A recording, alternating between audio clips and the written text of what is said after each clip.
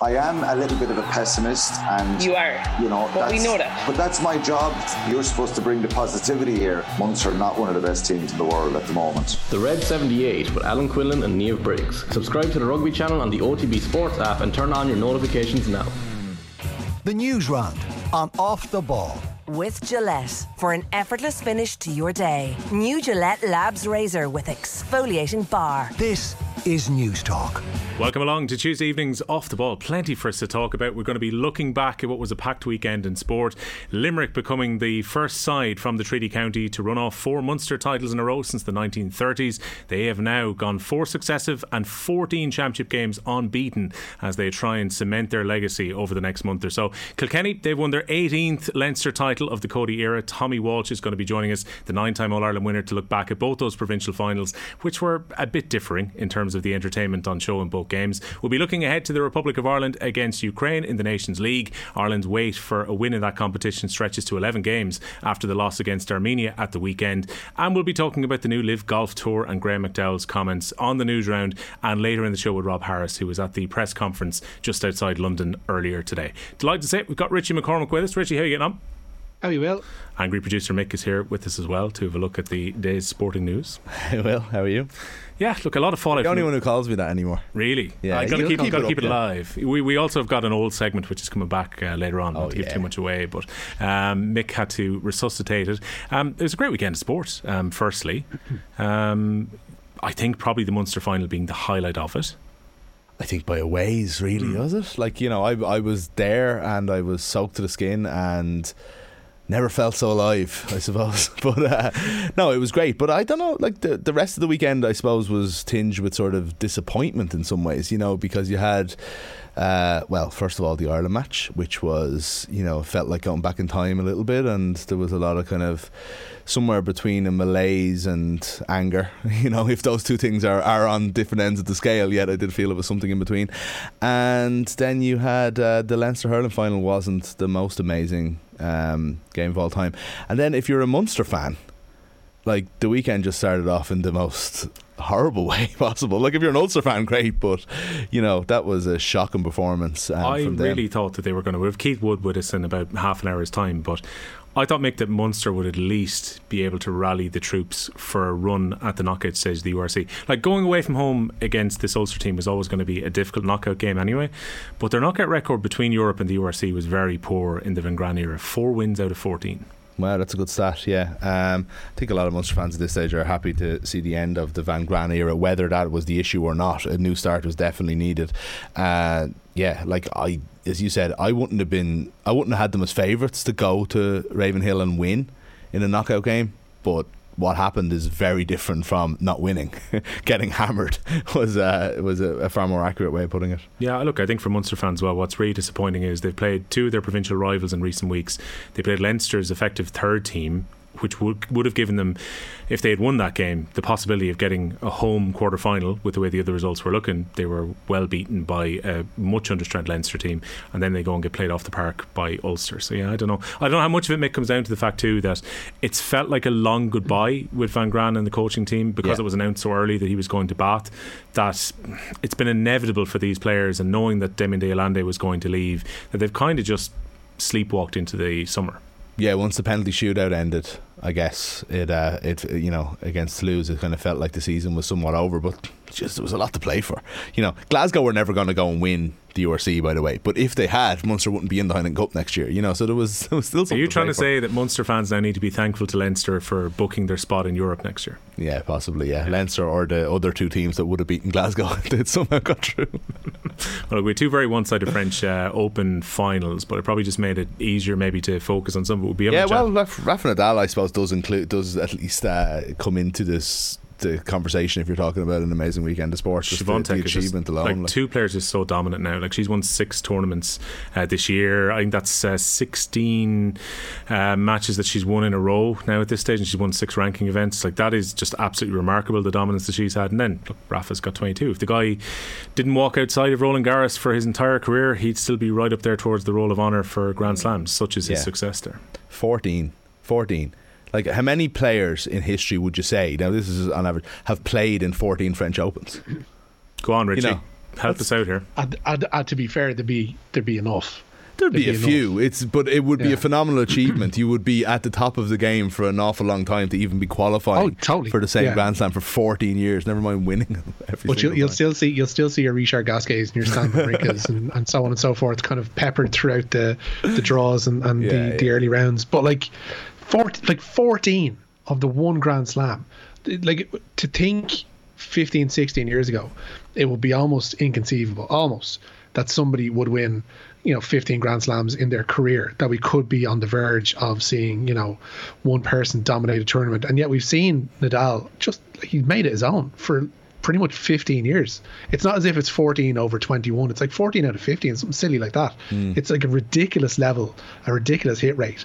And similarly with Djokovic, I suppose you could say down in Australia, like it's just absolutely remarkable. It's like this era is something like, and it bears repeating over and over again, because it will end in the next year or two once Federer finally retires, and once Nadal, like his body is starting to slowly kind of chip away at him, and Djokovic obviously too. Like once that's gone, it's like it's not coming back. Like we're not going to see anything like this ever again, and it's just something to absolutely revel in. We get another Grand Slam just around the corner, obviously enough, which is slightly different, obviously, because but it doesn't count anymore, Richie, because it doesn't have any ranking points. So no Russians, no Belarusians, so it's not a real tournament. No rankings, no prestige to SW19 whatsoever. I wonder as well, Rich, does it take away from Nadal in any way the fact that he has been so dominant in one tournament? The debates are going to go on and on. I think it's very unlikely that Federer is going to add to his total now, but he's probably got a wider variety, but the French Open's missing. Does it matter at all in the debate that Nadal has landed more than half? French. Go on, Mick. No, he has one French. I don't think so. Especially not Nadal. No, like I think any thoughts that he was a kind of a clay court specialist and that's where he was only going to profit died in 2008 when he beat Nadal in that remarkable, or he beat Federer in that remarkable final at Wimbledon. Like the fact that he was able to win Wimbledon, which is like hard court is one thing, grass is just a freak, because you get to play in it for 3 weeks a year.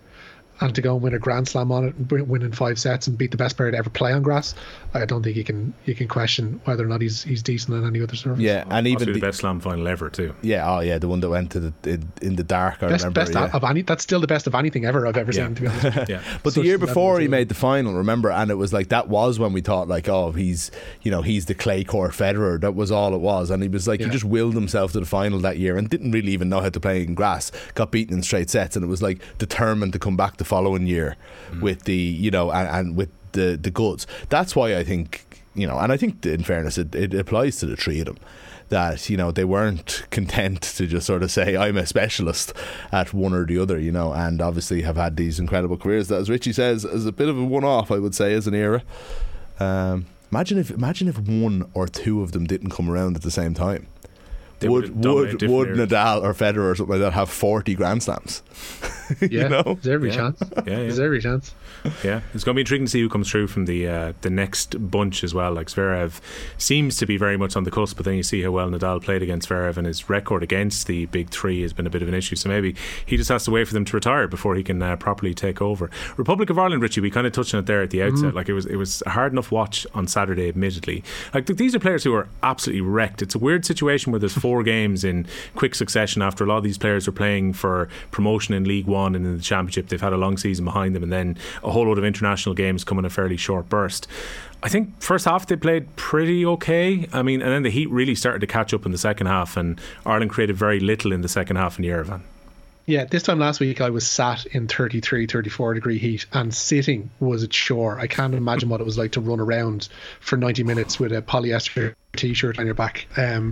It's not pretty, but it shouldn't be. Like it's not a major factor. Armenia weren't good, and I think the fact that we had so much of the ball in the first half, dominated so much possession in the first half, actually kind of proves that they really should have taken their chances, and they did not move the ball near quick enough, especially in the first half. Actually, I know the second half is Stephen Kenny's major bugbear, but the first half, like they didn't move it was so pedestrian.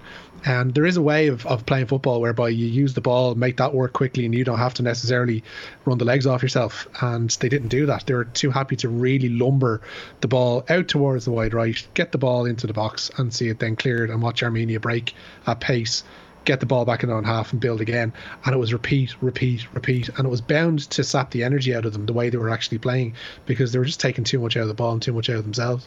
But also question as to how tired the Irish players were. You look at the starting team, I mean, Seamus Coleman, tough season. John Egan would have played a lot of games and went to the playoffs. And, you know, Troy Parrott played a lot of games. I think other than that, can't really think of anybody in the starting team. I might be missing someone. Benny probably played a good bit. Benny would have played a lot and went to the playoffs as well. But I think the bigger issue is actually the international break is basically happening for an awful lot of players. If you're not in the Champions League final, or you're not in the Premier League especially, it's taking place halfway through your summer holidays. They have as much of a break before the internationals as they will after, before they get back into pre-season. It's a long time since they've played. I don't think any of that's an excuse. I think Richie touched on how poor the performance is, and we're probably going to talk about it a lot over the course of the show tonight. But I think it is an interesting one. It's like, how are they supposed to get to the pitch of this? Like, they've had, like, when was the last time Jeff Hendrick played a game? 4 or 5 weeks ago, it's a big at least problem. You know, he was in there with QPR. And it was the same with like Shane Duffy in and out for Brighton, probably didn't feature last few games, and that's like, even not getting a game. But like, I mean, if your season ended without not in the playoffs in the Championship or League One, it's 4 weeks. Yeah, you've had to take holidays. And it's not just Ireland players. Like, I'm watching England on Saturday as well. Like, they were in the exact same boat. They're like, half of their heads, you know, as poor as they were as well, they were on holidays too, and will need to wake themselves up again playing Germany this evening. But like, there is that issue. I hate June international breaks. I've hated them since that draw with Liechtenstein back in '95, whenever it was. Like, they're just awful things. Like, the worst things in the world. They just spell bad football wherever you want to be. We should be looking at the first week of a World Cup this week, and we've been robbed by, misgivings and so on and so forth in the halls of FIFA. Hold on a second, and instead, Richie. Are you trying to say you didn't enjoy games like Republic of Ireland versus Oman in June, and those games we used to play in Craven Cottage? Bring us back to Craven Cottage, our second home, our spiritual home, our ancestral home of Craven Cottage, with its new stand and everything by the river. No, they're just pointless. I want a World Cup. I want the first week of a World Cup this week, and I've been robbed. It really hit home, Mick, actually yesterday when I saw people putting up, this should have been the first round of group games of the World Cup, and you're just there going, And now we've got a month or at least 3 weeks of World Cup memories and anniversaries that are going to come up, and we're all, hold on, this is the World Cup year. Why are we not currently experiencing this? But look, at least we get to enjoy our GA Championship before it's all over in like 3 or 4 weeks. This is true. So basically what you're saying is the split season was actually perfect. It's fit perfect into this year, yeah. There you go. It's fit into this wonderful gap where it would have been in a terrible position if the World Cup had been taking place. So thank you, Qatar, for saving the GA games this weekend. Like, the GA games this weekend, Mick, that doubleheader in Croke Park, we were talking about this outside a few minutes ago.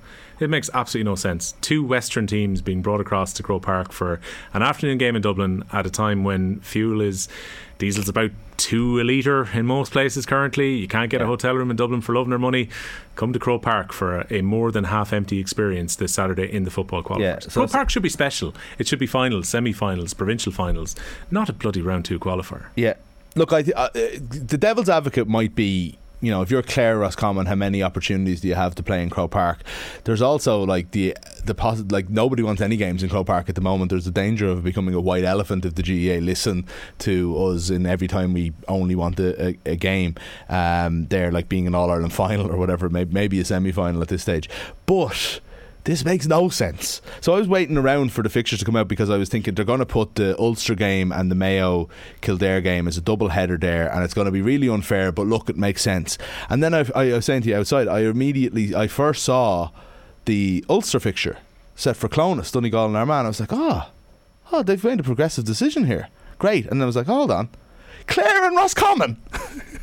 Clare, for all the love in the world, and I love this team and I love Comcons, they don't have a big support for a start. You know, there was less than 3,000 at the Clare Limerick game in Ennis. I don't know what the attendance was this weekend against Meath, but it wasn't too great. That's for home games. They're not going to bring a huge amount of people to Croke Park. It's been, look, TV, it's going to be on TV. It's a double header. I'd imagine that the TV company, in any TV company, be it RT or Sky, it's Sky in this case, would prefer to have a double header for the sake of one OB unit, crew, you know, and cameras, not have to, you know, it's a cost saving exercise. It's ridiculous for the fans of Roscommon and Clare who do want to go to this game. Look, Mayo and Kildare are in the same boat. Obviously, it's a game at least slightly more worthy of it. Oh, it's absolutely shocking. The thing is, the atmosphere is going to be horrific at the first game, because I think Mayo fans will travel, because they always do. We'll probably have a thing of it'll be like 38,000 or something like that, and they'll be like, that's a decent figure. So this game had that, and this is, you know, compared to this, that'll be the second game. Exactly. How many of them are going to be there for the first game? Yeah. Well, there you go. I've actually I said this to Joe a couple of weeks ago. Double headers, as a general rule, annoy the crap out of me. I think they're for a fan point of view, they're absolutely pointless. So few people are going to those games as neutrals, even the ones that do they want to spend 5 hours in the ground with a big 45-minute gap in between the games. Double headers are absolutely, they're pure TV and the easy option. I don't think they work at all, but especially not a pointless Croke Park doubleheader for like 2 last 12 qualifiers. Yeah, looking at some of the text coming in here on 53106, Simon's in contact. I'm a Rossi who's currently living 10 minutes away from Croker, so doesn't have to make the trip across to Shannon, but the thoughts of going to a 3/4 way empty Croke Park on Saturday is not appealing. Game should have been played until the more. And then they do themselves no favours in terms of optics, and in terms of this is all part of the fact that we often hear the argument as regards the League of Ireland that the facilities and the games don't look good on telly because the stadiums aren't up to snuff, or they're half full, or they're this or that. Seeing a 1/3 full Croke Park does nothing for somebody who's flicking the channels and might stumble upon GEA, like a kid who might stumble upon GEA for the first time. They're not going to be an interested consumer going forward. They're just going to go, what's that? Looks rubbish, move on. This is all part of a wider malaise regarding the GEA and how it covers itself and how it puts itself out there into the world, because it's just they do things because they're handy, not because they'll actually benefit anybody. And that's something that they really need to get rid of, because the crowds will only dwindle further when they're faced with the prospect of crossing the country for a qualifier for no reason at all. Yeah, the viewing experience matters. I mean, the Ulster football final at Clones the week before last, when that was packed and there was a bit of colour, mightn't have been a game to everybody's taste, but it was absorbing and the crowd were getting into it. Similarly, Clare and Limerick at the weekend, Munster hurling final, famously sold out in 11 minutes, and it was absolutely packed to the rafters, and that adds to the experience. Even if you're at home watching on the TV, it adds to it. It just adds that bit of extra drama as well. Right, time for us to get into the Newsround itself. It is brought to you by Gillette Labs for an effortless start to your day. We are looking forward, Richie, to the Republic of Ireland against Ukraine. We know the Ireland captain Seamus Coleman's not going to be available.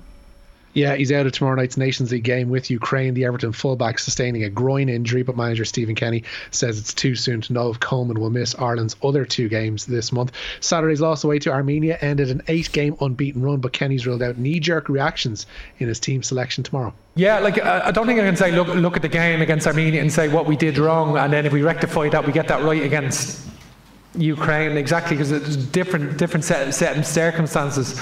But we definitely listen. We had enough chances to win the game itself. The fourth goal is obviously critical. We've seen that in Azerbaijan getting an early goal and winning 3-0, Luxembourg getting a goal, winning 3-0. So we had chances to score, several chances in the first half. Obviously they weren't as clear cut in the second half we wanted, but we still had chances. But we weren't creative enough in that last half hour for sure. And they defended well against us, and we only have ourselves to blame in that regard. But it's a game that we should have won and shouldn't have lost. And so Ukraine's a different challenge, 4-3-3, very attacking 4-3-3. They have the flexibility. They played 3-4-2-1 as well. Even if they make changes, they've made changes right throughout the campaign. They've rotated their midfield. Sheparenko and Sidorchek have been played regularly for them, and they're really good players. The 5 subs they brought on in the games today, they're very, very strong. So they have a lot of depth to Ukraine, and I think they showed in both games, particularly against Scotland.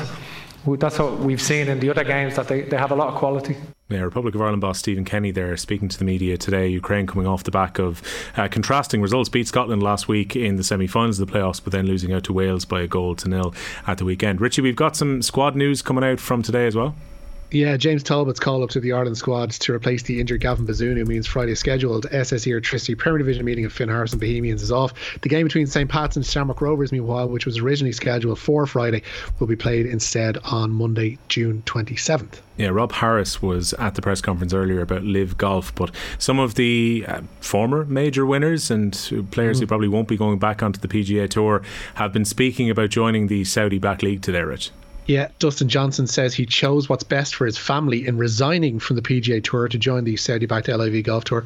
The former world number one will be ineligible now for future Ryder Cups as a result. Johnson was asked if his impending omission from the transatlantic competition weighed on his mind before taking the Saudi money.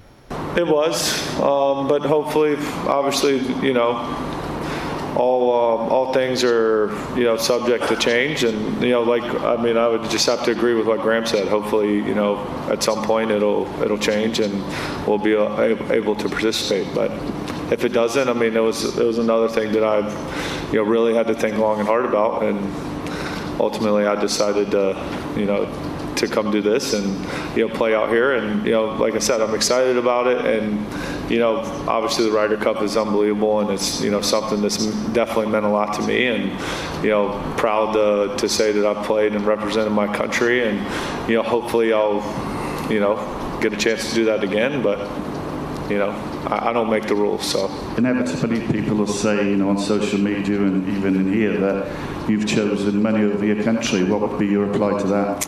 I chose what's best for me and my family.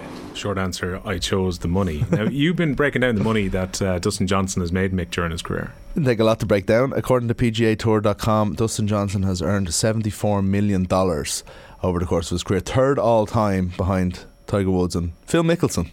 Who was also in this. $74 million. Like, I know he won the FedEx Cup one year.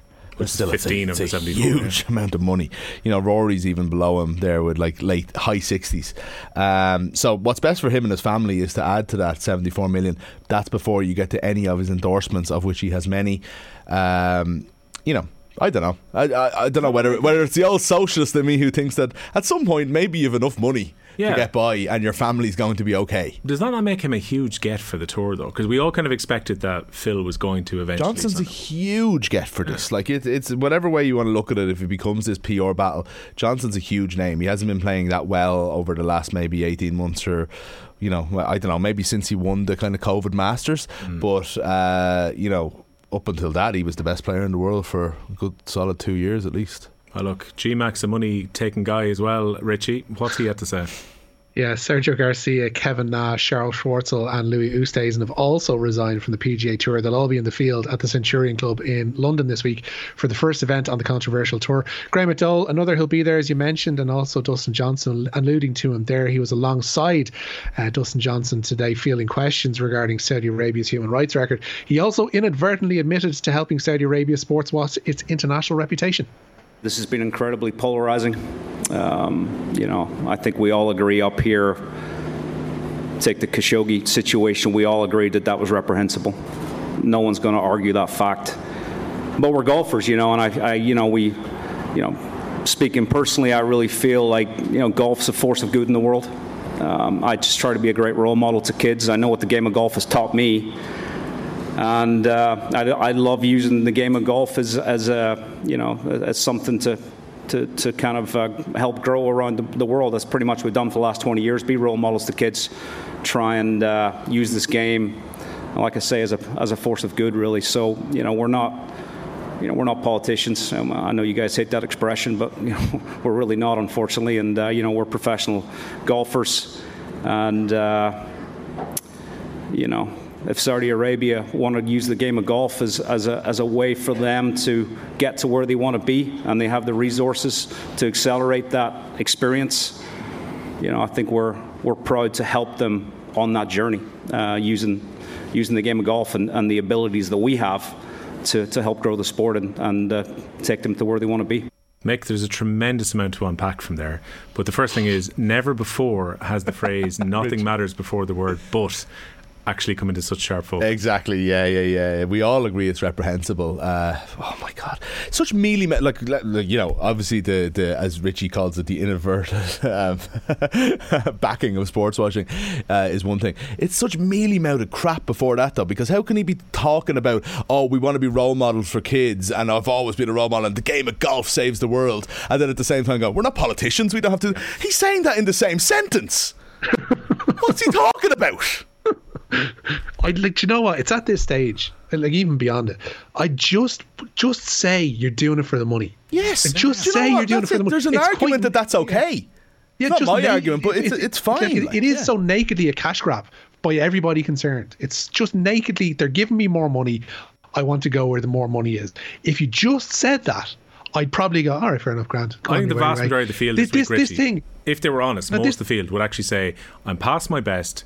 There is a truckload of money coming to play in this. Like, I think the player could do the Krusty the Clown thing. Yeah. Do the Krusty the Clown thing. They drove a dump truck full of money up to my house. I'm not made of stone. And you'd go, all right, fair enough. But like, they're doing this thing generally of saying that sport can be a force for good in the world. There can be a slight element of truth to it, depending on the sport. And I mean a very slight element of it. That is not true whatsoever when it comes to the most elitist sport in the world, which is golf. Like, there's no way somebody is looking at Graham McDowell or Kevin Na or Louis Westhuizen playing a tournament in London and going, those Saudis are all right after all. Maybe I've got them all wrong.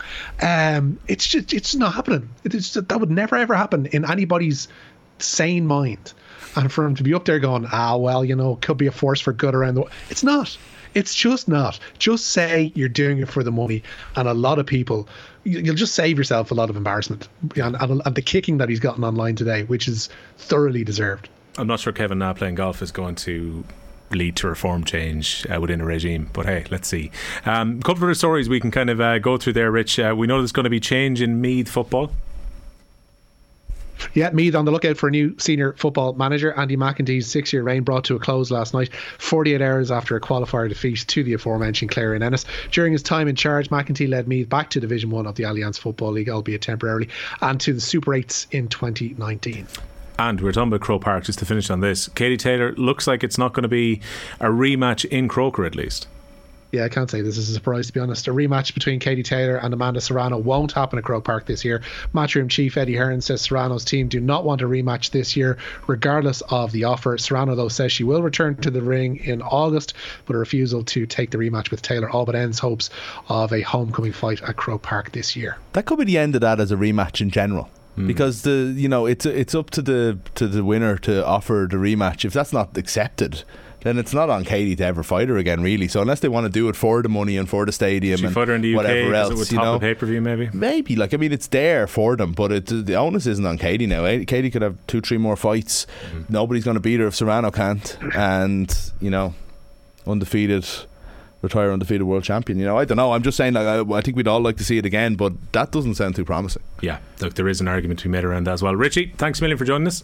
Nice and gents. No doubt would be shocking lack of hurling in that discussion there, Will, I have to say. 29 minutes and not a single mention of the handshake. That's just unbelievable. Well, look, don't worry, Tommy Walsh is here later on. We can put the pressure on him to pick between one of his best ever teammates and his manager for his entire inter-county career. Let's see who he picks. Thanks, Rich.